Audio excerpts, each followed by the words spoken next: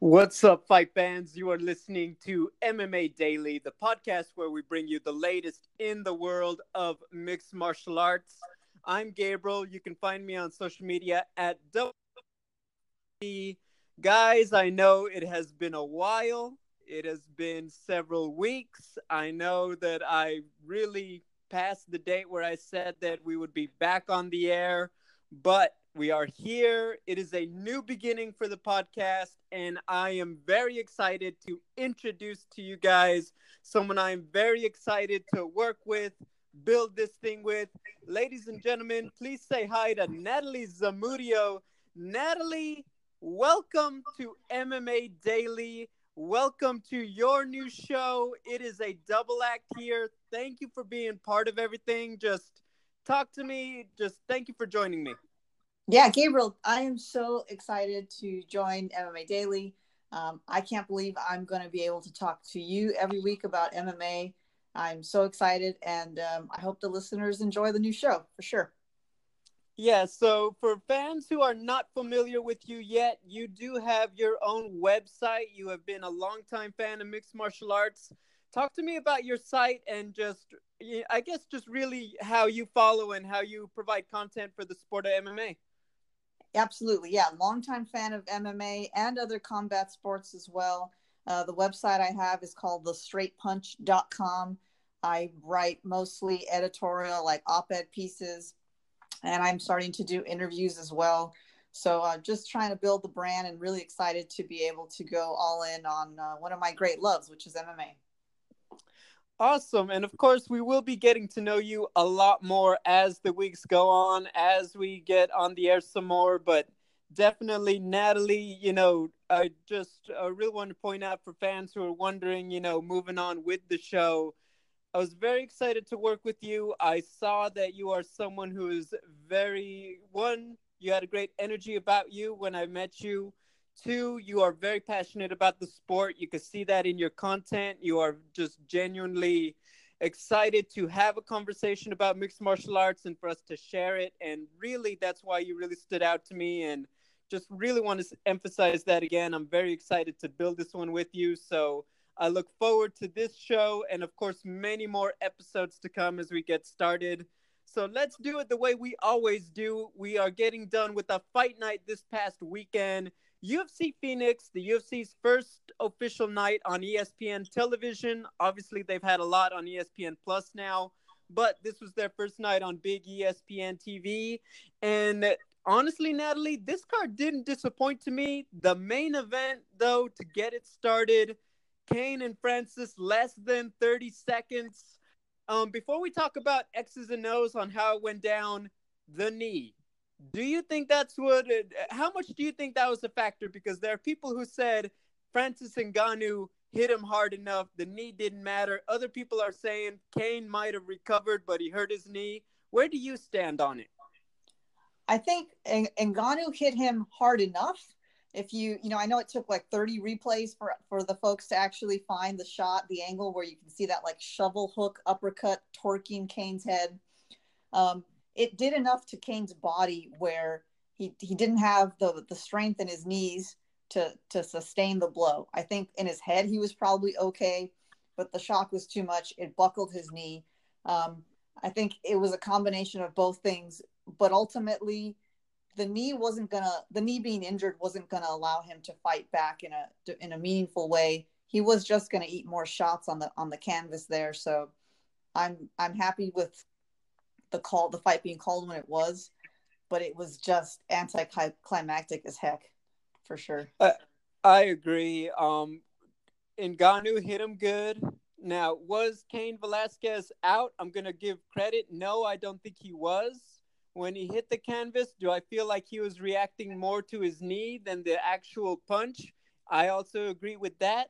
That being said, that this is how the fight goes. By the rules, Ngannou won fair and square. He hit him clean, and I'm going to give him credit too. Do I think that Cain Velasquez might have been able to cover up and survive a bit? Yes. But I'll tell you what, people aren't talking about this. Cain Velasquez's knee is fine. He still probably ends up on his back after that big shot.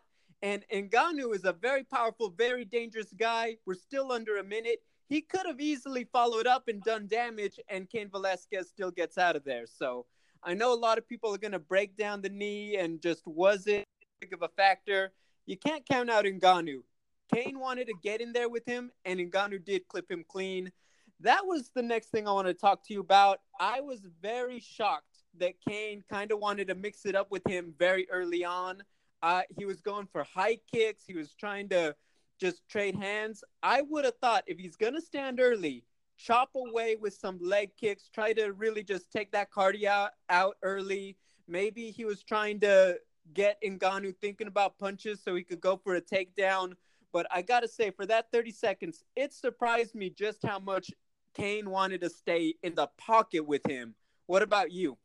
I agree 100%. I think Cain agrees too. He said as much at the end in the interview there. He shouldn't have engaged so quickly, so closely. He should have kept some distance. You know, this was his first time back in the cage in like almost 1,000 days. Is a ridiculous amount of time out of the cage. He should have been more conscious of getting his legs under him, getting a feel for being back under the big lights before he jumped in to try and brawl. It was definitely an error on his part. And if he had just been a little more patient, we could have seen a completely different fight. I mean, Stipe fought Ngannou in that first round. It was a super exciting fight, but he was way more patient, chose his shots more wisely. And Cain, I mean, if he had just given himself even 60 seconds to get warmed up, would have made the world of difference. I agree with you completely. And I think the most unfortunate thing, at least in my opinion, I thought that Cain Velasquez physically, he looked good. He looked like he was in shape. You see some guys after the layoff, just in their body, they don't look quite as powerful. You feel like there's just not as much muscle. They're not as lean. They're not as cut. You could tell that it's been a minute. In my opinion, I thought Cain personally, he looked ready to go. And I think that was the most unfortunate thing because we thought that this one was really going to keep going, but that's just going to be how it is. We'll get back to Cain in a second, but Francis Ngannou, this is now 2 big wins. He stopped Curtis Blaydes in under a minute. Curtis was obviously on a great win streak. Cain Velasquez was obviously regarded. And we'll talk about DC, of course, later on in the show. That's one of our stories. But where does Francis Ngannou go now in the heavyweight title picture? So he says he wants the belt and, a shot at the belt and nothing else. He doesn't care who has it. He says, if Stipe had the belt right now, I would fight him. But, DC has it. So that's all he's waiting for. I don't think we'll see him anytime soon unless he gets that title shot. I'm not sure he's going to be successful in that bout, whether it's Stipe or DC. But I think he's going to hold firm. I think he's really has processed the power and the level of fame that he's achieved in MMA. Having that loss against, Stipe, the loss against Derek Lewis, having to bounce back from that psychologically, I think he's more ready than ever to embrace the big spotlight, and he's going to wait for his chance to really showcase what he has. Now, I get where you're coming from. Personally, I think he's got another one to do. And this isn't to take credit away from his victories. He did just stop 2 very tough guys in, devastating fashion once again. But when I think about DC, let's say he comes back maybe. I can't see DC coming back before the 4th of July show. I really feel like that's the earliest we're going to see Daniel Cormier. Even if he were to ask a genie for a wish for his health, UFC is just not going to book him any sooner than that. I just can't see it happening. So if you're talking about, let's say DC were to fight a Brock, a Jones, a Stipe, one of these 3 guys who he has his eye on, he's not coming back, at best until about October, November, possibly even December for his second appearance of the year. I can't see Ngannou waiting that long. I feel like other guys could try to set up a case to leapfrog him. Derek Lewis in particular, Junior Dos Santos. I think that he's really going to have to take one more fight. I personally would want to see him take on the winner of Lewis and Junior Dos Santos coming up. I want to say this one's is scheduled for March. I feel like that one would make a lot of sense, especially if it's JDS. I think that if Ngannou were to fight JDS in particular, I think that one would say, hey, DC, you can chase super fights all you want, but you know who's the dangerous guy right now in the heavyweight division. That's it personally for me. The Derek Lewis fight, just because maybe it wouldn't be a main event somewhere, but I still think that if you get that belief back in Ngannou again, you might be enticed to maybe run it back. I feel like people feel differently about them than they did last July when they had that disappointing fight, if you get what I mean. Yeah, absolutely. The way Ngannou's riding high right now, if you gave him Derek Lewis, I think he would absolutely give us the fight we were expecting the first time around. And JDS is actually a pretty exciting matchup too, because Dos Santos is such a skilled boxer. And what I think is one of the keys to beating Ngannou, if you're going to stay on your feet, is head movement. JDS has that in spades. Definitely, definitely. Let's talk about Cain a little bit. People are very excited to have him back. I do think the heavyweight division is more exciting with him in it, for sure. And where does he go from here? Natalie, I'm going to say this. I would have felt a lot better about saying this had he won, but I'm not completely opposed to a fight with Stipe. I feel like DC just has let's just say it, bigger fish to fry in terms of money. That I still think that Cain and Stipe could be a big fight. I am keeping in mind that Stipe is still coming off a first round knockout loss. I'm not opposed to that fight, and I feel like, that storyline get DC for Stipe, get DC to like, hey, now I'm taking aim. You don't want to fight me? I'm gonna beat up your boy. I feel like that storyline really works. If we're trying to give Cain a little more of a quote unquote tune up, then I think that guys like Alistair Overeem would be a possibility. Alexei Oleinik. Those are some options, but what do you think the future holds for Cain Velasquez? So I think with his knee, I mean, is it known yet if that was an MCL tear, or is it still unknown how serious the injury is? They haven't ruled it yet. I think that's the worry, but they haven't announced anything. Okay, so depending on that, I mean, depending on how serious the knee injury is, I don't think we'd see Cain anytime we wouldn't see him anytime, in this quarter or the next, maybe end of the year. If he comes back in 2019, I feel like his body is telling him to stop. And I know that this is probably just me alone in this world thinking this. I think he should listen to his body, even though physically, as you say, he looked amazing. He looked really fit. He had more muscles than I recall ever seeing on him before. But let's say that doesn't happen. Let's say he sticks around, he recovers from the knee injury. A tune-up fight, I think, is the right move. I don't think he should go back into the hot fire just yet, even though the storyline of Stipe is really exciting because, yeah, it's his brother. It's DC's brother. That would be great. Let's give the guy a little bit of a chance to warm up and get his legs back under him, so to speak. No, I gotcha. Look, it was a great night in Phoenix. The Paul Felder, James Vick fight was good. Zinte Luque against Brian Barberena. People who watched that one got their money's worth. Oh, my goodness. They did indeed. Yeah, it was just a fun night of fights. There were a lot of good finishes. Kron Gracie breaks the drought for his family since '94. A lot of good stuff going on. The division was really developing. I know you had your eye on Andrea Lee. She got the victory. I think that she moves into that top 5, so to speak, in the developing flyweight division for a title shot. So a lot of good stuff going on. And I think a successful night overall for UFC on ESPN. They wanted a big night, and even though stacked card in terms of, compared to Henry versus TJ, I think they did a great job personally, so I was happy with it.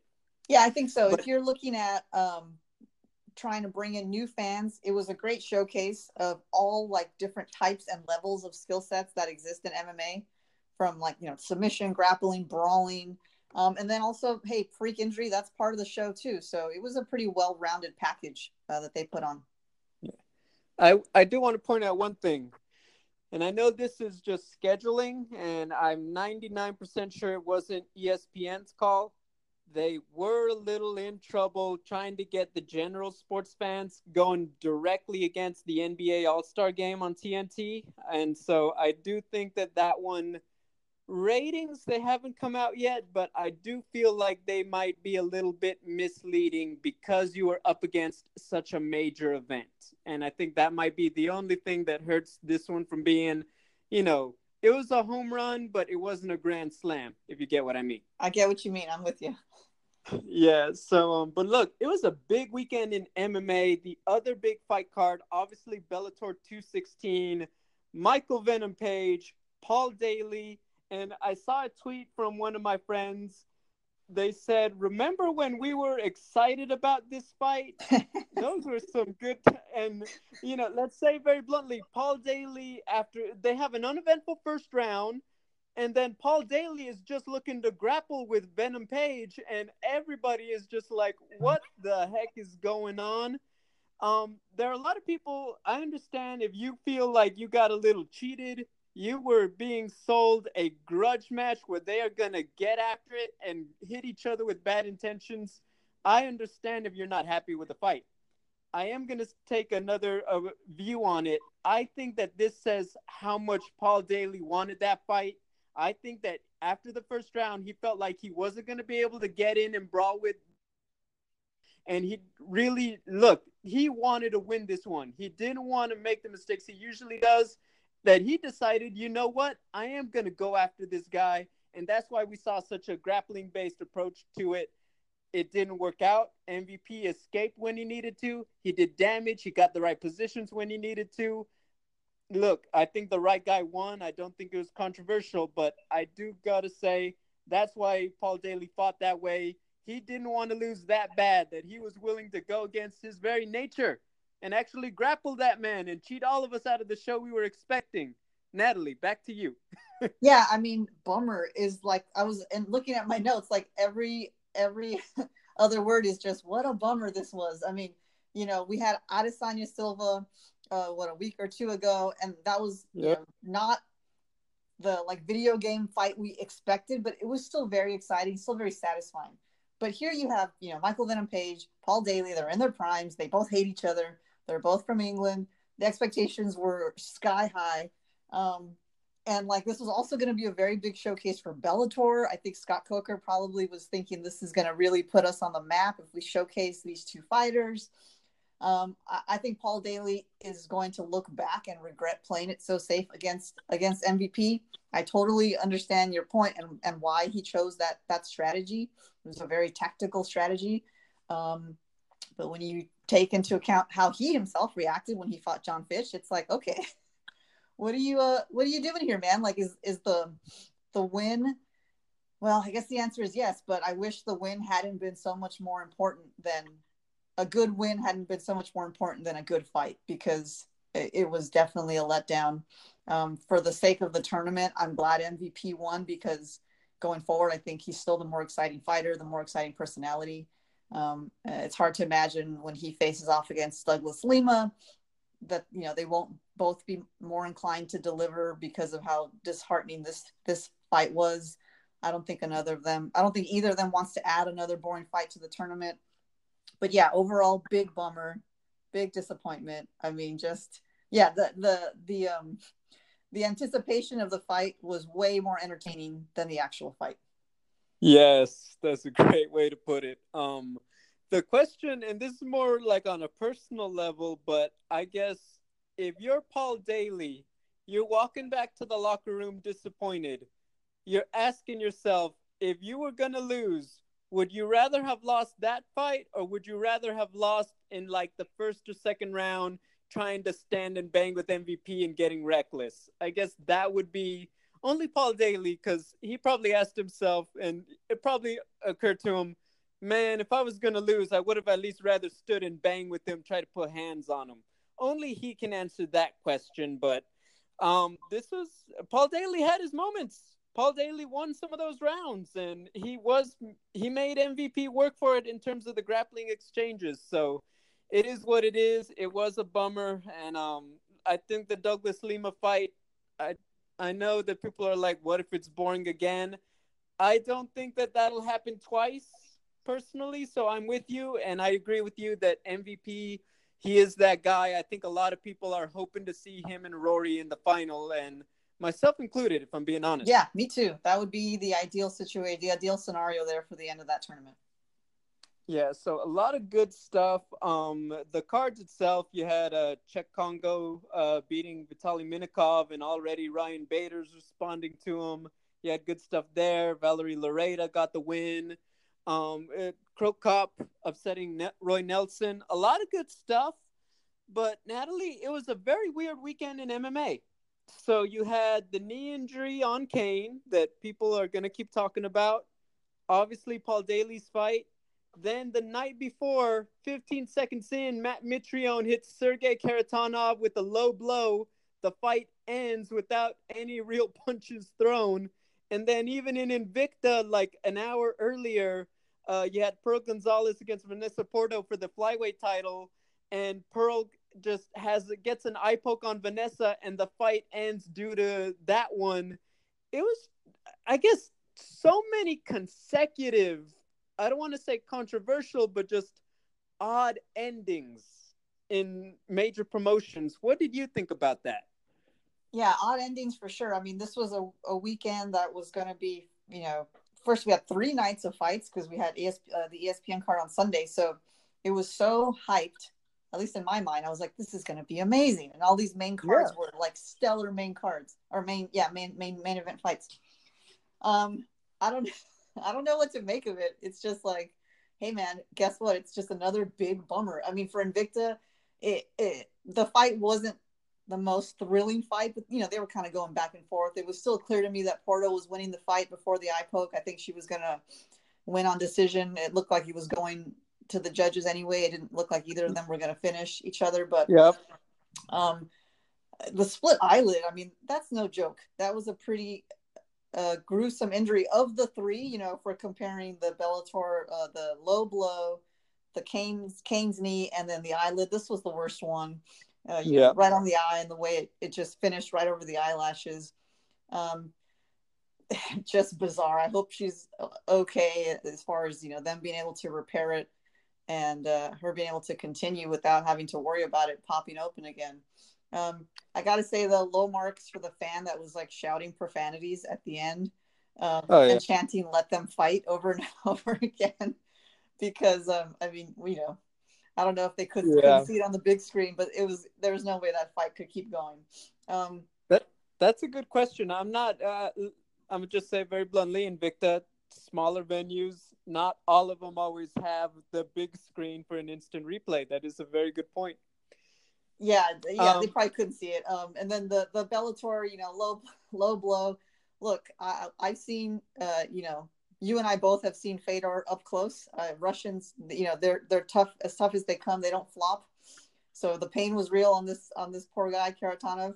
I've never seen anything like it. I feel for both of them, but mostly I feel for Scott Coker, because this should have been an amazing setup to an even more amazing fight the next night, and both of his main events ended up being duds. So it really was. I feel like one for Sergey, ice and elevation, sir. I saw the funny one. Kat Zingano was talking to the media about her eye, and she said, I've had kids, and I could tell you I'd rather have 10 kids, give birth to 10 kids rather than go through the eye injury again. That's how much it hurts. So that's a lady saying that. So I give her respect on that one, to be so honest. It would just, I didn't even know what to say. I feel like if you were a fan on Friday night for Bellator and your main event ended that way, I would feel a certain way about it, for sure. So I do feel for the fan there, because I've been a paying customer and I know how I would feel if that happened. But it's like lightning in a bottle for it to happen on so many consecutive cards. It really was. But look, it's not just one fight. They had a lot of good action throughout the night. So I think you got to look at it big picture rather than just focus on those disappointing main events in that way. Yeah, absolutely. Yeah. moving on to talk a little more Bellator. They've been talking about it. There have been rumors, but it is official. And today they even had a poster saying it's in Chicago. Lightweight champion Michael Chandler will be taking on the moving up featherweight champion Patricio Ferreira, aka Pitbull, at Bellator 221 on May 11th. Natalie, impressive stats. Both Chandler and Pitbull are tied for the most wins in Bellator with 16 and most championship victories with 6. The winner is going to break the tie in a big way. Look, what are your thoughts on this fight? So, exciting fight. I like that Bellator is having more of these big, like, marquee events. They have their tournaments, and they're talking about another tournament, and I think the featherweight division, Yep. and now this champ versus champ fight. Patricio is, he's tough. He has a knack for exciting comebacks. But, the only reason you need to come back from something is when you get into trouble to begin with. And I don't think Michael Chandler is going to let himself get into trouble with Pitbull. So Chandler is really cerebral. I don't think he's going to get into a brawl. He's definitely down to scrap. I mean, we've seen him have those moments where he'll slug with you, but he's always going to take a step back and reassess and always also rely on his wrestling. I can't see him fully engaging in a stand-up with Pitbull, but regardless, I think it's just going to be an exciting fight. So I'm definitely excited for it. And, Pitbull's moving up in weight. We'll see how much of a difference that makes for him. Maybe he'll perform better. A lot of fighters do. I don't know. What do you think? I mean, to me, that's the biggest one, is that Pitbull is moving up. Chandler for Bellator, he's kind of like, I feel like in terms of champ versus champ fights, this is kind of like the Stipe DC in terms of the fact that Stipe, even for a heavyweight, he wasn't like this big, huge, lumbering guy. He really is very technical and very dangerous. And I really feel that way about Chandler. Like, is he going to be this slower, plodding fighter? No, that's not who he is. And I really feel like stylistically, he just matches up very well with Pitbull. Pitbull, like, I know not a lot of people give him the credit that he's due, but he is a very athletic, very powerful guy, very multifaceted. But once again, he's great at 145 for a reason. He gives up that extra pop, that extra power that makes him dangerous at 155, in my opinion. So, like, for example, he fought, I believe he fought Benson Henderson. If that fight were at 145, I think that Pitbull would have just really run through Benson. Personally, I think that he's that good. But he gave up quite a lot to Benson, and that's why, he wasn't doing the damage that I think we're used to seeing him do. So against Michael Chandler, who's also a gamer, who's also, can get into a battle with him, I think that's going to be the key personally. I think they're both multifaceted. Pitbull's jiu-jitsu, Chandler's wrestling. I think they're pretty even in the stand-up. But the size and the power and the athleticism of Michael Chandler, I think, gives him the edge right now. I'm sure we'll see how Pitbull looks moving up when we get to May, but preliminarily, I think that's the biggest obstacle to overcome, the size and the power of Michael Chandler. He's not just a bigger guy. He is just as, if not more, multifaceted than Pitbull. That's the thing that stands out to me. Yeah, I'm with you. I do think if you're Michael Chandler, this fight makes a lot of sense because he's cleaned out the lightweight division. I will say bluntly, I think that the Bellator lightweight division is the one that struggles the most with depth. And part of that is Michael Chandler's already fought everybody. Another one is a lot of these guys, they kind of take each other out of contention before they can really break through anymore. And that's a very tough one. I want your take real quick. AJ McKee is 13-0. I know they also announced that he's fighting Pat Curran, but I also feel like, Pitbull, he kind of still has some business. I feel like he takes this fight and he avoids fighting a very tough young kid in AJ McKee. What do you think about him and leaving 145 for a minute, especially with possibly a tournament coming up at, in the fall? Yeah, I was wondering about that. I wondered how will that affect the tournament that, there's sort of rumors about. I think Coker's sort of confirmed it, not officially, but I think he has. Yeah, he confirmed it on Ariel's show. Okay. Monday. That's right. Yeah. so yeah, that is sort of interesting timing, but I think maybe it could have to do with Chandler's history with, Patricio's brother. Maybe he figures they have this tournament. I'm going to go handle business and avenge my brother's loss, and then come back and finish whoever's left in the featherweight division. I guess to me, there's the AJ McKee is the top contender. So when we talk about a tournament, yeah, that's fun, that's nice, but you're talking about 16 man, and quite frankly, Pitbull's already beaten them all. You're really just fighting for a top contender, in my opinion, at featherweight. So that to me was a little confusing. Also, if you're gonna have a featherweight tournament, you gotta have AJ McKee and Aaron Pico. But you would put it this way: if they keep winning, they're going to be in a scenario where they would fight each other. They've already said multiple times they won't. I've talked to them personally. They said it's not happening. Everybody's saying they're just not going to do it. They would rather walk away. So I guess that to me doesn't make sense unless it's Pitbull fighting the winner of a tournament that doesn't have either Pico or AJ, in which case I feel like what's the point? But that to me, the logistics, that's, the short of it. I am confused by the logistics of Pitbull moving up at this particular time, as opposed to maybe later in the year, for example. Yeah, actually, you framed that correctly, and it's I hadn't thought about it that way. It is a little bit odd. Maybe they're just looking to fill a spot where they need some big names. I don't know. Yeah, the Pico McKee thing is a bit odd too. I mean, would it be fair to structure the tournament so they don't have to, face each other unless they destroy everybody else? I don't know. that would be weird, and it wouldn't be a fair tournament. And that at that point, yeah, I'm not sure. That is a little bit bizarre. Not sure what to make of the reasoning there. The only thing I can think, Pitbull will fight McKee if McKee beats Curran and Pitbull comes back to 145, win or lose. I think that Pitbull fights McKee, and the featherweight tournament is designed to find the contender for after AJ. That's the only way I see this thing working. And that's throwing Pico in the tournament, but give AJ the title shot. That's the only way I feel like, the least amount of, collateral damage to the featherweight division. That's what I'm looking to say. That's the only way I see it. But we'll find out. And of course, we will be talking about it right here on MMA Daily every week, wherever you listen to your podcast. All right. Going forward to our next news story.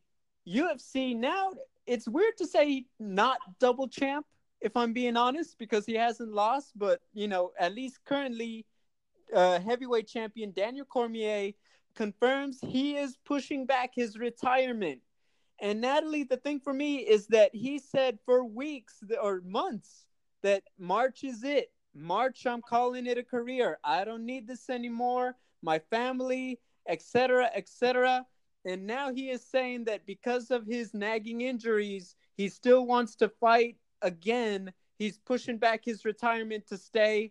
What do you think of the news? So I'm actually not surprised that he's pushing back his retirement. Only because he's too much of a competitor to just call it quits because he hit the date on the calendar. He told Luke Thomas on the MMA Hour, in a really good interview, by the way, that he doesn't want credit for just showing up. He wants meaningful competition. He wants to perform in a meaningful way against that competition. So I think retiring in March was his in a perfect world scenario. I think the point really was that he just wanted to go out on top and on his own terms. Key is his own terms. He can still do that in 2019, even if it takes him to the end of the year to finish things out. I think he's doing the right thing. He's not just going by the calendar. He has a little bit of fight left in him. And I'm excited that he's actually gonna break his own word. I am too. I feel like there was, just his health. There was already question. It's like, is he going to fight in March? And it's like, have you seen him keep talking about injuries? He ain't going to fight in March. That's not going to happen. Even if he was going to fight Brock Lesnar, it wasn't going to happen. So I always felt like he would push it a little more, but that he would say, this is my last one. he was still vague, in my opinion. He didn't say, is he coming back to finish his UFC contract? Is he coming back just to have the big finale against a Brock or a John Jones? That is still up in the air. And I do think that was done on purpose because I'll just look. I'm still young. I don't know what it's like to sneeze and throw my back out. I'm going to do a lot of yoga in my life to hope it never happens. But, when you're already having that happen, I can't say that wanting to prolong your career as a heavyweight fighter in the UFC with guys like Stipe, Francis Ngannou, etc., I can't say that that feels very enticing. So I can't say that we're going to, with confidence, that we'll actually get more than one. So that leads to my next question. Like I said earlier, I can't see him coming back earlier than the 4th of July mega card that they always do. I'm gonna put that one. I think that if all goes well, that is when we'll see DC. But let's say hypothetically that's the last one. What do you think of him saying he still wants Brock Lesnar, as opposed to obviously John Jones #3 or possibly Stipe? What do you think? So I am probably the only person on earth that does not want to see DC fight John Jones again. Look, Jones beat him twice. The second time, the first time went to 5, I think. The second time, DC was actually getting the better of him. Then he got the head kick. But when you lose to an opponent twice, I feel like that's it. Why do we need to see a third one? Rubber matches are for when the fighters go back and forth, one win over each other. This is 2-0. I just don't want to see it. Also, personally, I just love DC so much. I don't want. Look, if he does fight Jones and he beats him, what an amazing Rocky IV victory, right? But the likelihood of that happening, I don't know, and I don't want to see him go out on another Jones loss. He's 40, also. He doesn't need to be cutting to 205. Here's what I want. I want DC to either fight Stipe or Brock. I know Brock is kind of like a touchy, not WrestleMania, WWE, MMA meets MMA kind of subject matter, like the hardcore fans of MMA. It's like a special event, not a consistent fight. Yeah, it's like an exhibition fight. Yeah, it's like when Apollo fought Drago, right? If I'm staying on my Rocky IV comparisons, but I love that. Yeah, it's a great movie. But I wouldn't mind seeing DC fight Brock for the spectacle of it. I think it would be cool if Stipe rematches Ngannou on the same card that DC fights Brock. And then you could see, DC's next and final fight could be the winner of that match between Stipe and Ngannou. That's sort of what I see, what I would like to see, because I'm just taking Jones out of the equation for myself. But, DC, if he does that or even just has one fight and goes out on top, he would be one of the, there's no equal to him in MMA, because I would say at that point, he's done things that no other combat sport athlete would have done, like just wrestling, Olympics, Strikeforce, UFC, and then the commentary. And I'm throwing that in there because I don't know who else has done all of that in MMA. So I want to just see him come out or retire cleanly on top. And that's why, selfishly, I don't want him to fight Jones. But what do you think? Yeah, I mean, I'm glad you brought it up. If you count just his broadcasting career, he's already fantastically set up. And then you take into account that he's arguably one of the top 4 or 5 guys ever, even with the losses to Jones. It's just crazy. With the John Jones part of the scenario, this is so tough because I also love DC. He was my unanimous pick for Fighter of the Year last year. And the thing for me about it is that at the end of the day, DC has done all this to rebuild, his reputation after the John Jones thing. And I have always said this, and you'll probably hear me talk about it a lot more. If you are a follower of the show already, I've brought this up, is that DC, one of the best things that happened to his popularity was John Jones self-sabotaging himself.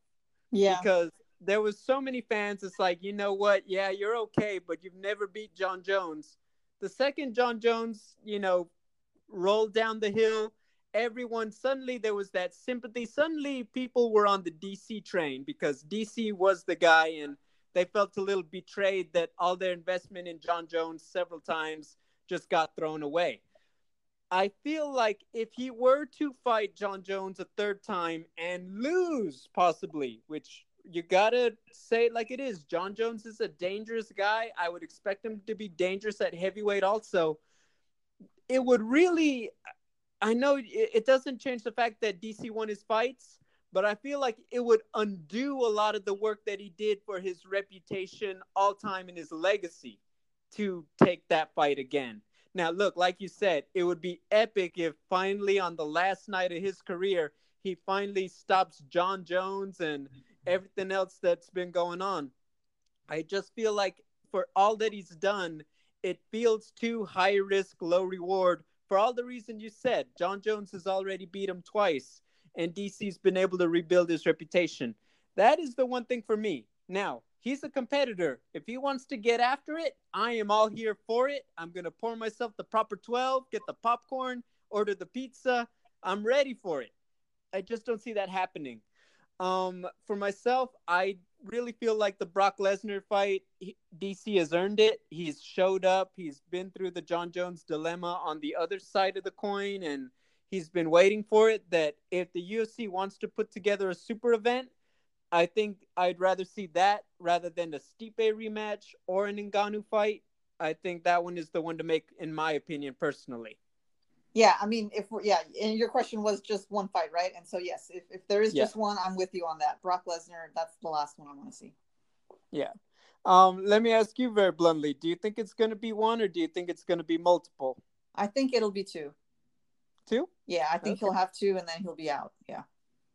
I think that I'm prone to agree with you, but I think it's going to be his health after this one. Like if let's say hypothetically he comes back 4th of July, whoops Brock Lesnar, and he breaks his hand again. He talks about, well, my back is still feeling tight or whatever. I think that he'll call it a day because it's like, you already rolled the dice against Derek Lewis on a month's notice. At 40 years old, you're kind of just pressing the button a few too many times, hoping that you're still going to come out big. So that would be my thing, is that if he gets a few more nagging injuries, if he breaks his hand or something, he might call it a day at one. If he's completely healthy, I think it's going to be two also. That's how I see it happening. You know what? That makes sense. Like if he sneezes wrong again or coughs too hard after that one fight, yeah, there would be no reason to come back. And I think, as you predict, he would walk away at that point. Yeah.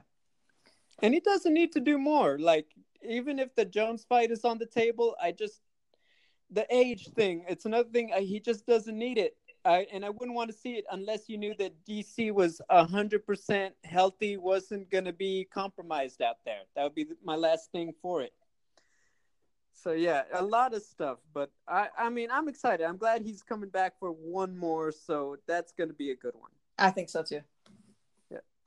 Moving on, it is another UFC fight night coming up. I know that after we've been on ESPN and the run they've been on, it's hard to get completely, full speed. But they do have a very good fight in the I always mispronounce it, the Czech Republic.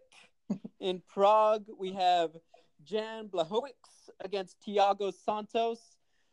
Natalie, the big thing, I feel like just because Jan hasn't been on TV a lot, like his last few fights have all been on Fight Pass or the prelims, people don't realize just how fun this guy is. And he's taken on probably the most exciting guy, not named Justin Gaethje and Thiago Santos. So I'm very excited for this main event. Talk to me about it.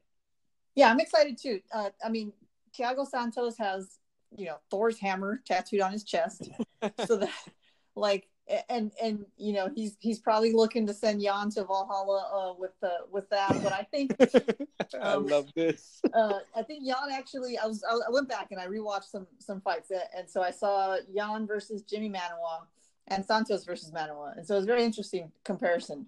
So Jan actually showed a lot of patience against Manoa as compared to Santos. Like that first round between Santos and Manoa was like slugfest. They were just going after it.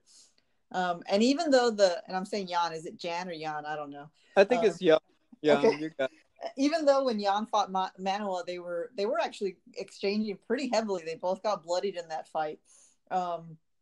He was more patient, and he was showed some restraint. He had explosive brawls. He even clinched a little bit against the cage, but he was way more patient. Thiago Santos, I don't see being that patient kind of dude. So at the very least, we're going to see a super exciting fight. I think Santos has the edge because he's just a scarier dude to me in my eyes. Jan has a chance if he doesn't go full brawler, but I think it'll go Santos's way ultimately. But ultimately, it's just going to be a great fight. I think this one will actually deliver in a way that these three main events that we've been talking about weren't able to this weekend. Yeah, you know what? If I'm Jan, I think ironically it's similar to Kane and Ngannou in my opinion, because I feel like Jan can stand with Thiago. I think he's tough and he's a gamer, but if you ask me, I think, bell rings, rush him and clinch and try to get this one to the floor. Just make that a non-issue.